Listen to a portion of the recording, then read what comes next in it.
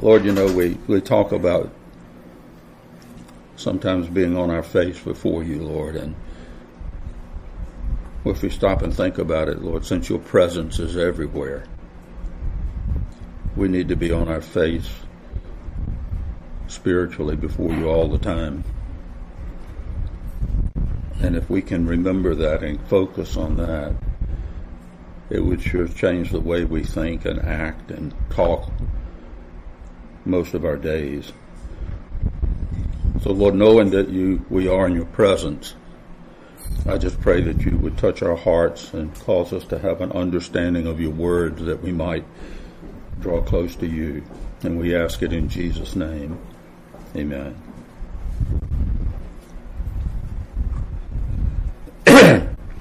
When you're talking about historical books in Scripture, sometimes it's difficult to just start right in on the book, because if you don't have any idea of the background, you wonder, what in the world is this person talking about? And we're going to be in the Old Testament, and I'll go ahead and tell you so you can take 30 minutes to find it. We're going to be in the book of Nahum. And it occurs to me I have never in my life heard anybody speak on the book of Nahum, which doesn't mean it hasn't happened, but it's not a very frequent thing anyway. So it's a couple of books after Jonah, between Micah and Habakkuk. Thank you. I think Bill knew ahead of time. Maybe that's the only way he could have found it that fast. Page 782. Bill's version. Brown and black. Just a few years ago, actually, a few months ago, March, I think, maybe April, there was a discovery of 2 new Dead Sea Scroll fragments. And this is significant because the last discovery was made 65 years ago, in 1956. And the 2 fragments that they found came from the books of Zechariah and Nahum. The fragment from Zechariah is from chapter 8, verses 16 and 17. And the fragments read, "These are the things which you should do. Speak the truth to one another. Judge with truth and judgment for peace in your gates.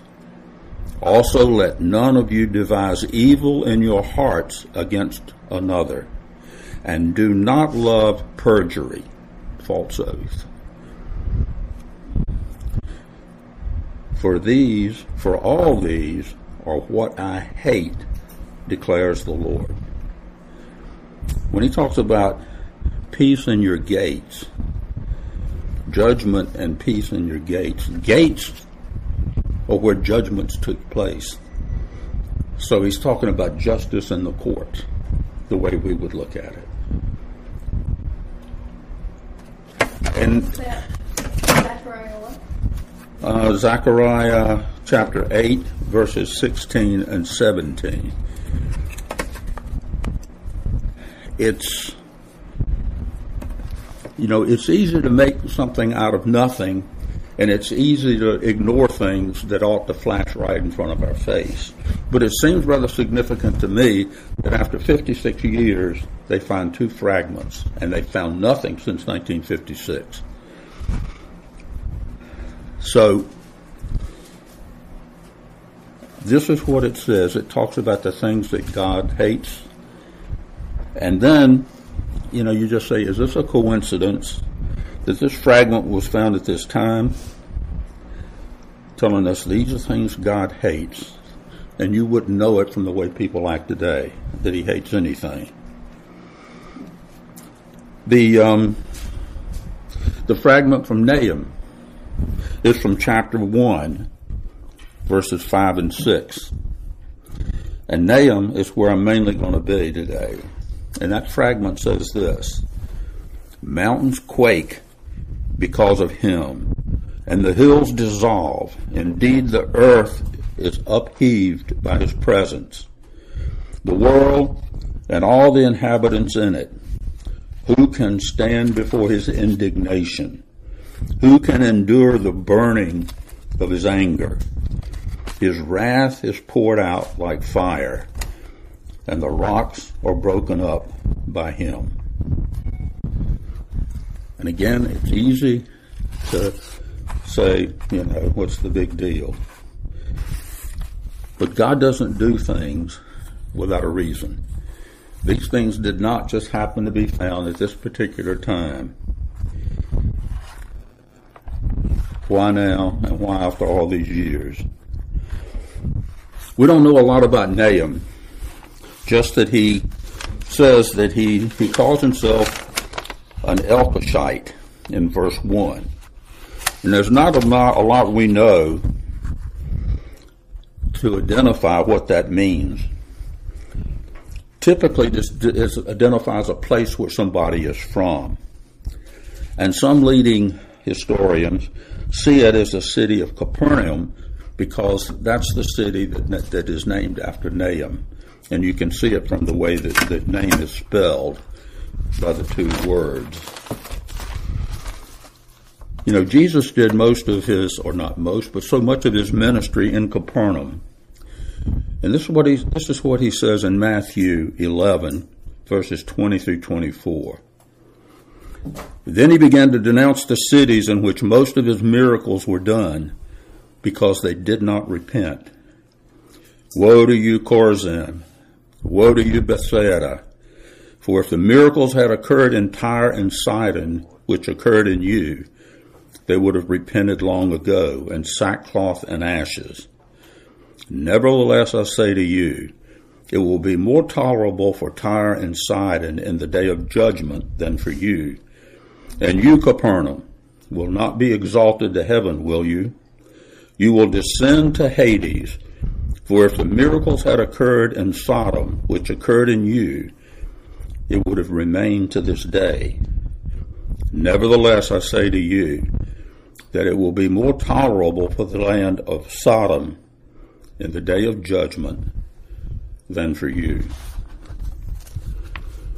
If you try to find any of these three cities, Chorazin, Bethsaida, and Capernaum, today you'll get different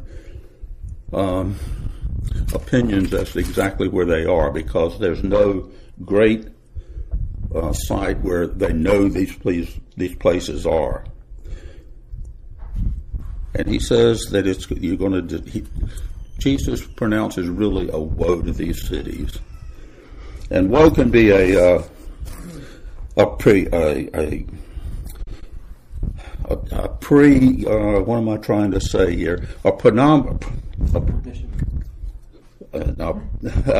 pronunciation of a final judgment, or it can be a statement deploring the miserable condition in God's sight of the one he's talking to. And that seems to be the case that Nahum is pronouncing. If you look in 3:1 in Nahum, he says, "Woe to the bloody city, completely full of lies and pillage." And the city he's talking about is Nineveh. And typically when a prophet comes prophesying, he usually has something to say to God's people about their sin, and unless they repent, the judgment that's going to come upon them. Nahum is a little different because he's not talking to Judah. He's not talking to Israel, but he's mainly dealing with the Assyrian Empire and the city of Nineveh specifically. We could probably call Nahum Jonah Part 2, because they're both talking to the same city about 140 years apart. If you remember Jonah, the reluctant prophet, He fled in the opposite direction from where God told him to go. God had told him to go to Nineveh and cry against it because of their great wickedness. But Jonah hated the Assyrians, and he wanted nothing more than to see God's wrath poured out on them. And it's easy to understand why if you read anything about the Assyrians. They were some of the most cruel and wicked people that have ever been. They hung the skins of some of their conquered people out for everybody to see. Skulls were everywhere, dead bodies everywhere. Babies, it didn't make any difference. At any rate, as you know, it took a great fish swallowing Jonah to get him going in the right direction. And this time, Jonah went into the city of Nineveh and said, "Yet 40 days and God will overthrow." And Scripture says that the people of Nineveh believed God and fasted. From the king to the animals, sackcloth and ashes and fasting. And I find that remarkable. Think about this. One of the most wicked cities in the world ever. And they listened to the word of God and they repented.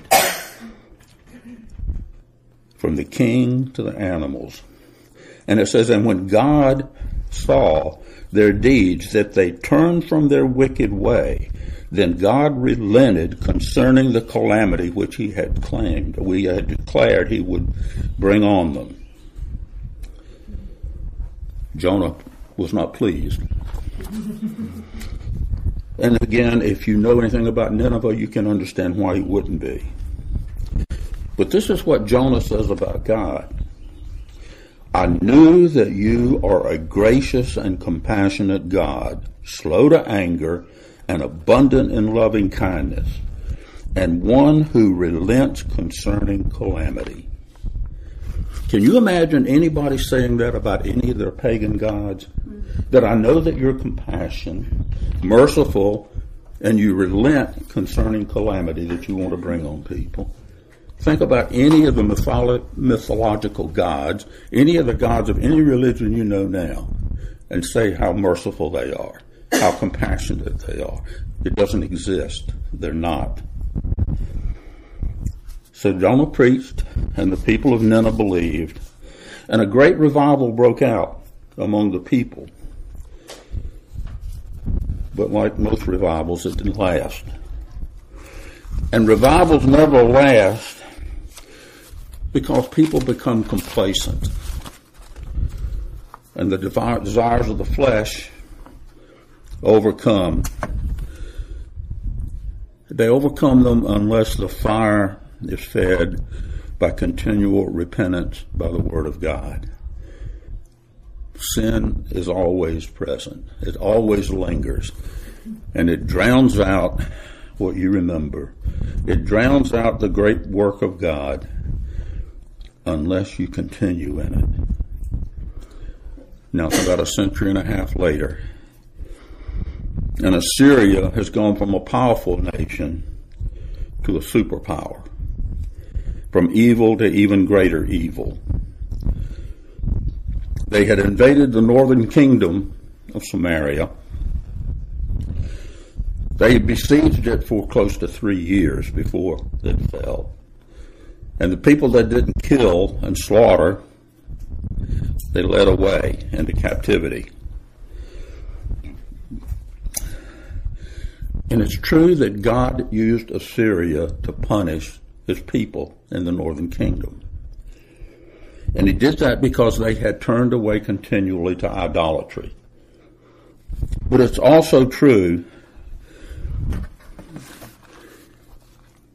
that the nations that God uses for punishment are also responsible for how they act.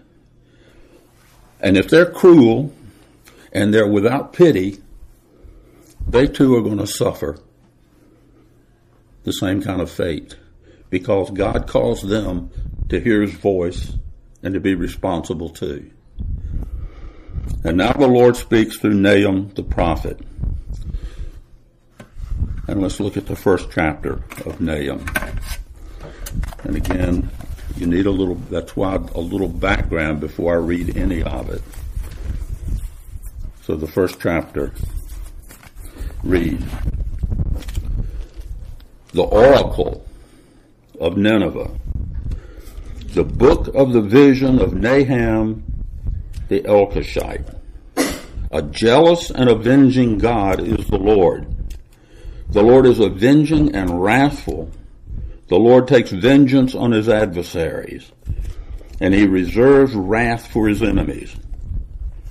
The Lord is slow to anger and great in power, and the Lord will by no means leave the guilty unpunished.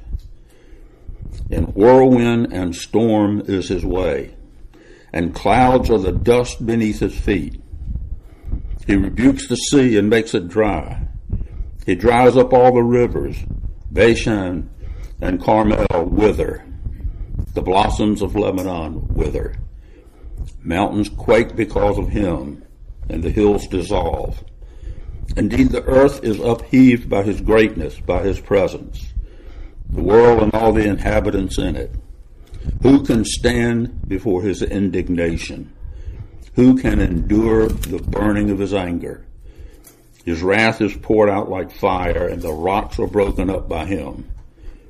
The Lord is good, a stronghold in the day of trouble, and he knows those who take refuge in him. But with an overflowing flood, he will make a complete end of the adversaries, and will pursue the enemies into darkness. Whatever you devise against the Lord, he will make a complete end of it. Distress will not rise up twice. Like tangled thorns and like those who are drunken with their drink, they are consumed. A stubble completely withered. From you has gone forth one who plotted evil against the Lord, a wicked counselor. Thus says the Lord, though they are at full strength, and likewise many, even so, they will be cut off and pass away. Though I have afflicted you, I will afflict you no longer.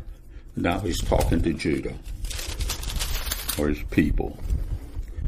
So now I will I will break the yoke bar from upon you, and I will tear off your shackles. The Lord has issued a command concerning you. Your name will no longer be perpetuated. I will cut off idol and image.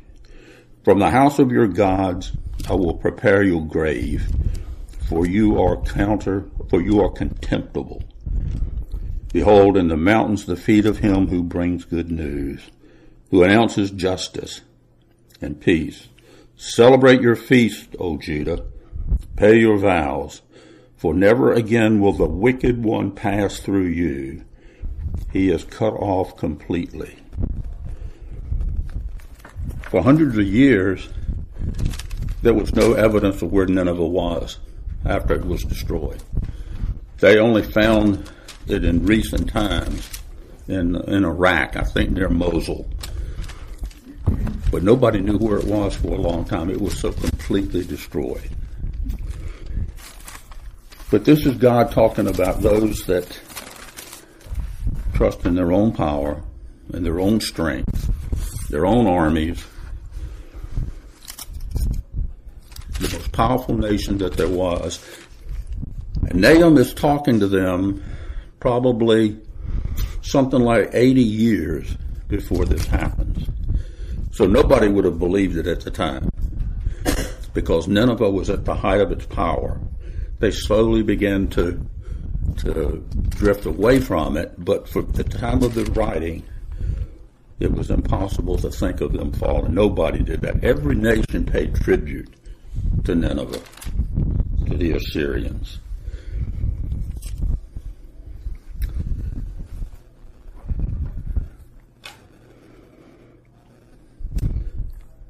Nineveh is mentioned in the first verse of this chapter. But this is also the way the Lord feels about anyone or any nation that stirs up his anger. So it's not reserved strictly for Nineveh. God wants evil and murderous Assyria to know what's going to happen to them, but he also wants Israel and he wants us to know and to take heed and to not ignore it and think this is history and it doesn't apply to anybody else, because the Word of God never does that. We have to understand that righteousness is not going to pass to the next generation automatically. It'll only pass if it's taught to the next generation. Nineveh didn't do this, and it degenerated into depravity. And it doesn't take great insight to see this happening today. If you don't teach it, it doesn't happen. What does it mean when we see Scripture saying God is jealous? The first thing we need to do is see that there's a difference between envy and jealousy. God's not envious about what anybody has because it all belongs to him. Psalm 50 says, the Lord says, if I were hungry, I would not tell you, for the world is mine and all it contains. And he says, for every beast of the forest is mine, the cattle of 1,000 hills. So if I'm hungry, I'm not going to tell you. What have you got to do with it? It's all mine anyway. God's not envious, but he is jealous. He's jealous about what he has, that which somebody wants to take from him. He's jealous about his name. He's jealous about his reputation. He's jealous about his people and this world that belong to him. And God is a God of vengeance because he is a God of jealousy. One follows the other. Nahum concentrates overwhelmingly on God's jealousy and his vengeance against those who defy him and against those that trust in themselves. He's jealous for his people and for their growth and their well-being. It's rooted in his love. Love for his people and his longing for their wholeness.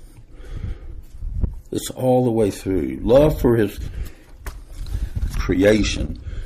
All of this God is jealous for. And he's determined to bring it to full redemption. And the love for his name and glory, which we were created to praise, he's jealous for. You wouldn't want to live in a world, and neither would I, where the being in charge of the world did not care about evil. God cares. He's holy and righteous in all his way. The one who rules all is absolutely holy, and he's angry with sin. And he's angry with sin because he is holy. And because he's angry with sin, that's the hope of the universe. It wouldn't be difficult if we stop and think about it, and the breeze would quit.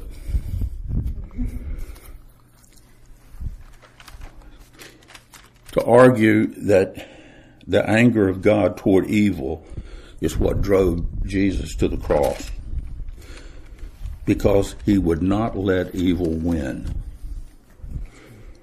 There are penalties to pay for sin. So at the cross, we see the one who would pay the ultimate penalty for sin, taking it upon himself. At the cross, we see God's anger, and we see God's justice. We see God's mercy, all coming together. God will not forsake his righteous cause. There's a time when God's patience runs out, when he's had enough. And that's the message of the prophets. Nahum had the same message that Jonah had, but this time there was no way out. God's anger had been simmering for a long time, and like a pot of water or some liquid on the stove, it had reached the boiling point. one of the messages that you see in Jonah is that Jonah shows that God has control over nature. Remember the storm for the boat that he was in? Remember the waves, the storm, the winds? Remember the fish? Remember the plant that grew up? God has control over nature. The message of Nahum is that God has control over history. So none of it is beyond the control of God. In contrast to anger, God is good to his people. That's what it says in verse 7.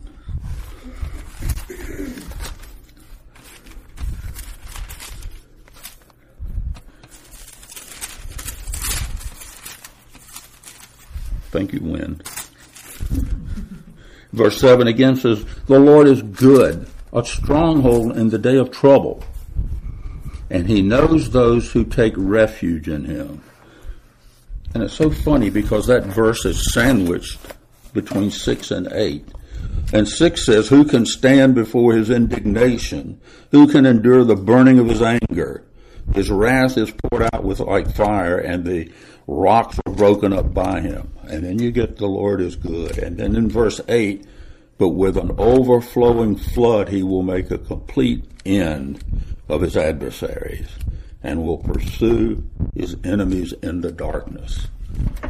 So it's sandwiched between his righteous indignation, his vengeance, but the Lord is good to those that are his.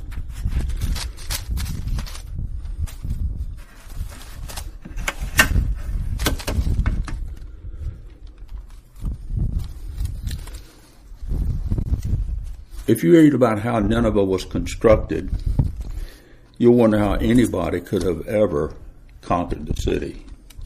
Massive walls, many, many, many feet thick.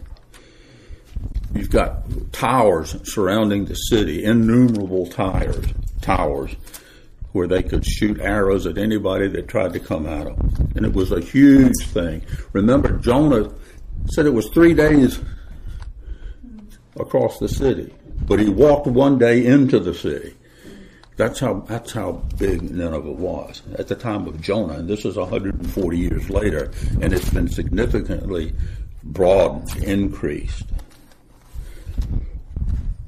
At the top of the walls, there was enough room for 3 chariots side by side to go around on the top of the walls. They had fruits and vegetables that they had taken from every country they had conquered, and they had conquered them all. And they had gardens with them all growing, and they had a river flowing through it. So they had abundant water. So in chapter 1, we see God's wrath against Nineveh, and then in chapter 2, there are specific details about the city's destruction. What you've got is a combined army of the Medes and the Babylonians and the Scythians that have gradually gained strength over the years coming against them. And what they do is they dam up a river that flows into the city, and they dam it up until there is a huge amount of water, and then they release the water.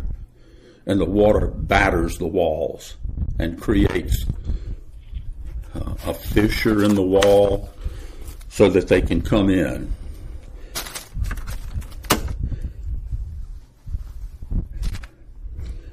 A Greek historian said that the river not only broke down the walls of the city, but also inundated part of it. And historians give various reasons for Nineveh's fall, like internal corruption, which is part of any nation's fall, the rise of Babylon, and external fractures and factions. And all of those may have been contributing things. But Nahum, at the very beginning of his prophecy, gives the real reason, the true answer. The avenging wrath of God destroyed Nineveh. chapter 2.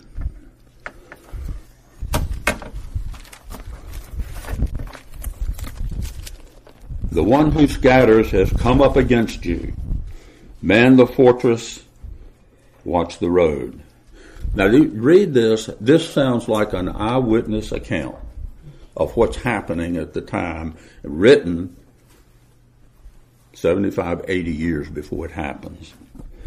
And Nahum is like a person watching it happen. Strengthen your back, summon your strength, for the Lord will restore the splendor of Jacob, Israel, like the splendor of Israel. Even though devastators have devastated them and destroyed their vine branches, the shields of his mighty men are colored red. The warriors are drenched in scarlet, dressed in scarlet. The chariots are enveloped in flashing steel when he is prepared to march, and the cypress spears are brandished. The chariots race madly in the streets. They rush wildly in the squares. Their appearance is like torches. They dash to and fro like lightning flashes. He remembers his stable, his nobles. They stumble in their march. They hurry to their wall, and their mantle is set up. Now remember, this is the mightiest nation in the world, and they're confused. They're running around like madmen inside the city. What's happened? What they've done to all the nations before has happened to them now, and they're running around in terror inside their own city because there's these people attacking from the outside, and the walls are being destroyed. The gates of the river are open, and the palace is dissolved. Again, 75 or 80 years ahead of time, he's telling how it's going to be breached. It is fixed. She is stripped. She is carried away, and her handmaids are moaning like the sound of doves, beating on their breast. Though Nineveh was like a pool of water throughout her days, now they are fleeing. Stop, stop. But no one turns back. It's like the general saying, stop, come fight. And they're just running around like crazy trying to get away. Plunder the silver, plunder the gold, for there's no limit to the treasure. Wealth from every kind of desirable object. She is emptied. Yes, she is desolate and waste. Hearts are melting and knees knocking. Also, anguish is in the whole body, and all their faces are grown pale. Where is the den of the lions and the feeding place of the young lions, where the lion, lioness, and lion's cub proud, with nothing to disturb them? The lion tore enough for his cubs, killed enough for his lioness, and filled his lairs with prey, and his dens with torn flesh. Behold, I am against you, declares the Lord of hosts. I will burn up her chariots in smoke. A sword will devour your young lions. I will set off your prey from the land, and no longer will the voice of your messengers be heard. I'm against you, says the Lord. He says, no longer will the voice of your messengers be heard. He's talking about the envoys that go to these conquered nations saying, this is the tribute that you've got to pay. No more are they going to listen to this because Nineveh's destroyed. And when he says earlier in verse 3, the shields of the mighty men are colored red. Most commentators think that the shields are bloody because of all of the conquest that these invaders have had before as they come into Nineveh. And Nineveh is in a state of panic. The city that was considered unconquerable, with a people that were the cruelest ever, that gave no mercy to others, were now getting no mercy. And he's talking about how the city is going to be invaded all this time before it ever happens. And the lion was a symbol for Nineveh, with their statues and things of lions everywhere, indicating the power. And then he talks about they're running around in panic.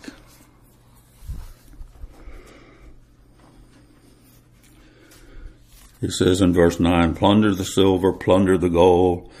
There is no end of the treasures or of the wealth of all precious things. Nineveh was filled with all kinds of great treasures. And due to the plunder of so many nations and the tributes that they got year after year, historians call the wealth of Nineveh unmeasurable.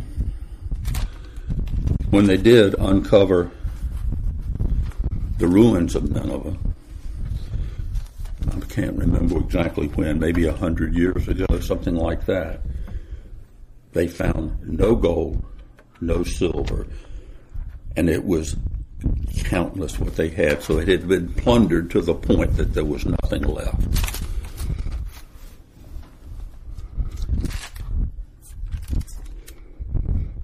The city's going to fall because it's the will of God. Confrontation with God, with the Almighty God of Israel, is fatal to the Assyrian Empire. Their voices of their envoys are no more. It's impossible, as far as I know, for anybody to know when the turning point of God's wrath was. When was the point that the simmering anger of God reached the boiling point and overflowed?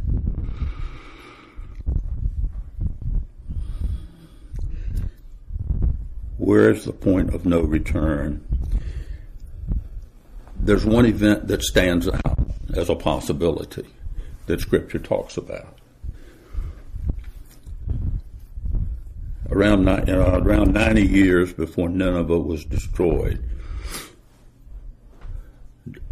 the Assyrians, Nineveh people, they invaded the southern kingdom too. They had already taken away the northern kingdom into captivity, and now they attacked the southern kingdom. And they devastated the southern kingdom. All the cities, just about, the walls were battered down, and they were looted, burned, people taken into captivity, killed.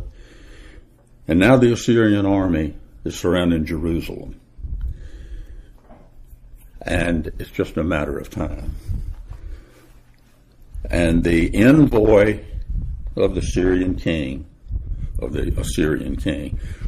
is standing in front of the gates, taunting Hezekiah, the king of Israel, saying, you might as well come out and give up, and I'll be sure that you're treated right, and this sort of thing. Well, it was a lie. They never treated anybody right. All they did was they were merciless to everybody. But nevertheless, he says, when have any of the gods of any of these other places been able to protect them? And do you think your God is going to be able to do anything? He's nothing. And this is not wise. This is not wise to taunt the God of Israel. And Hezekiah, after trying a couple of things, finally does the right thing. And he throws up ash cloth and puts on sackcloth, and he sends word to Isaiah, the prophet in the city. And he says, this is what the Assyrian king says. And Isaiah prays, and he tells him, don't worry about it. This is what's going to happen. And that night, God sends an angel, and 185,000 troops of the Assyrians die. And the next day they leave.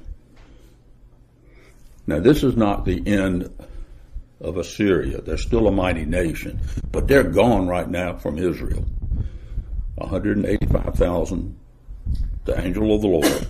One angel, 185,000. So that gives you an indication of what difference does it make if God's on your side or not. Okay? And they're gone. the account of the Assyrians is a little different than this. What they write in their chronicles they write about how they destroyed all these cities in Israel and how they shut up Hezekiah in his city like a caged bird. It says, the terrifying splendor of Sennacherib's majesty overcame Hezekiah, and his allies deserted him. That they don't say anything about actually taking Jerusalem because they did it. And they don't happen to mention that they lost 185,000 troops that night. And you can read it in 2 Kings 18 and 19 and also in Chronicles.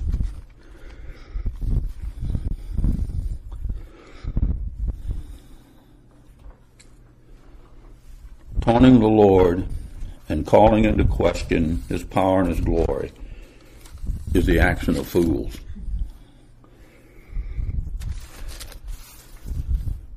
In chapter 3 of Nahum,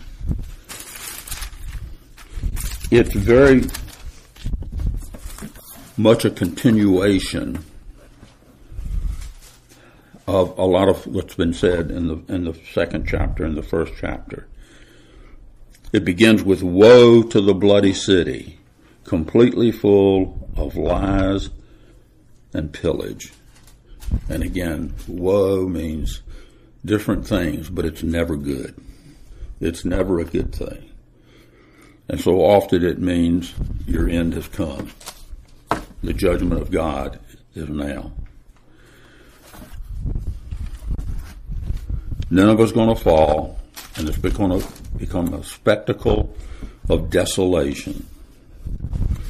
But it says that no one is going to mourn, because if you look at the last verse of chapter 3 of Nahum, it says, there will be no relief for your breakdown.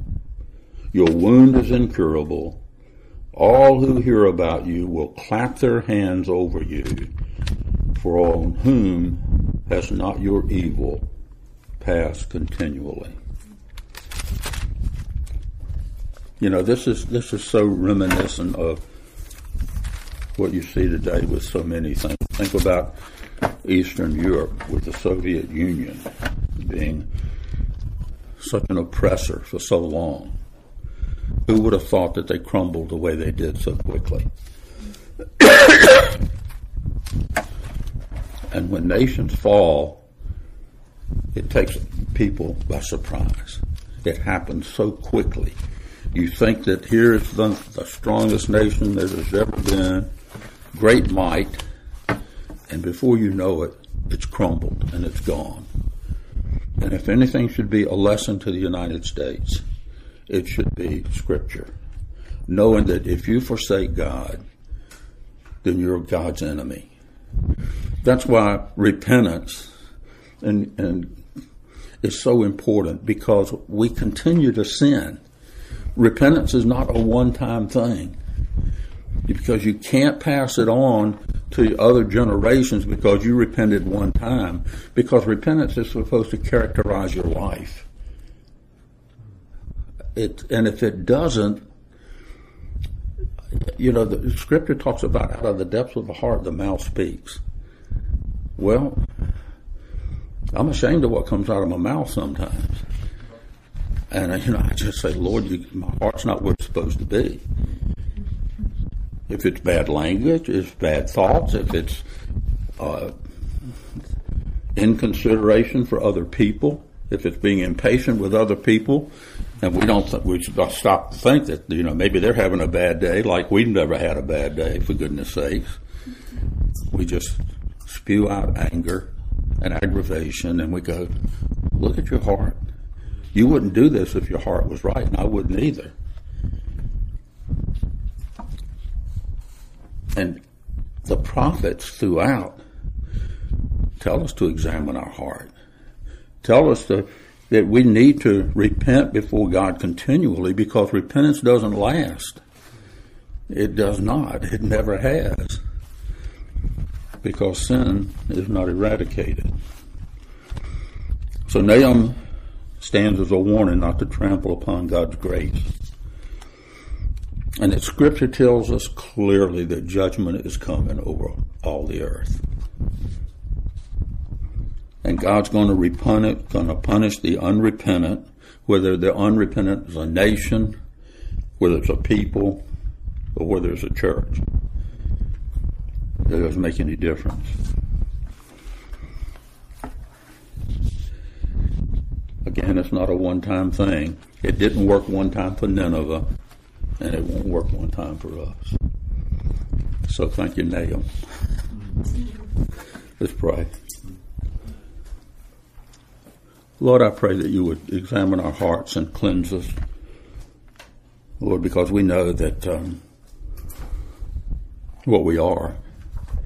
We know what we have been. We know what we want to be. So we ask you, Lord, to lead us by your strong right hand, that we might please you and walk with you, exalt you and love you. And we ask it in Jesus' name. Amen.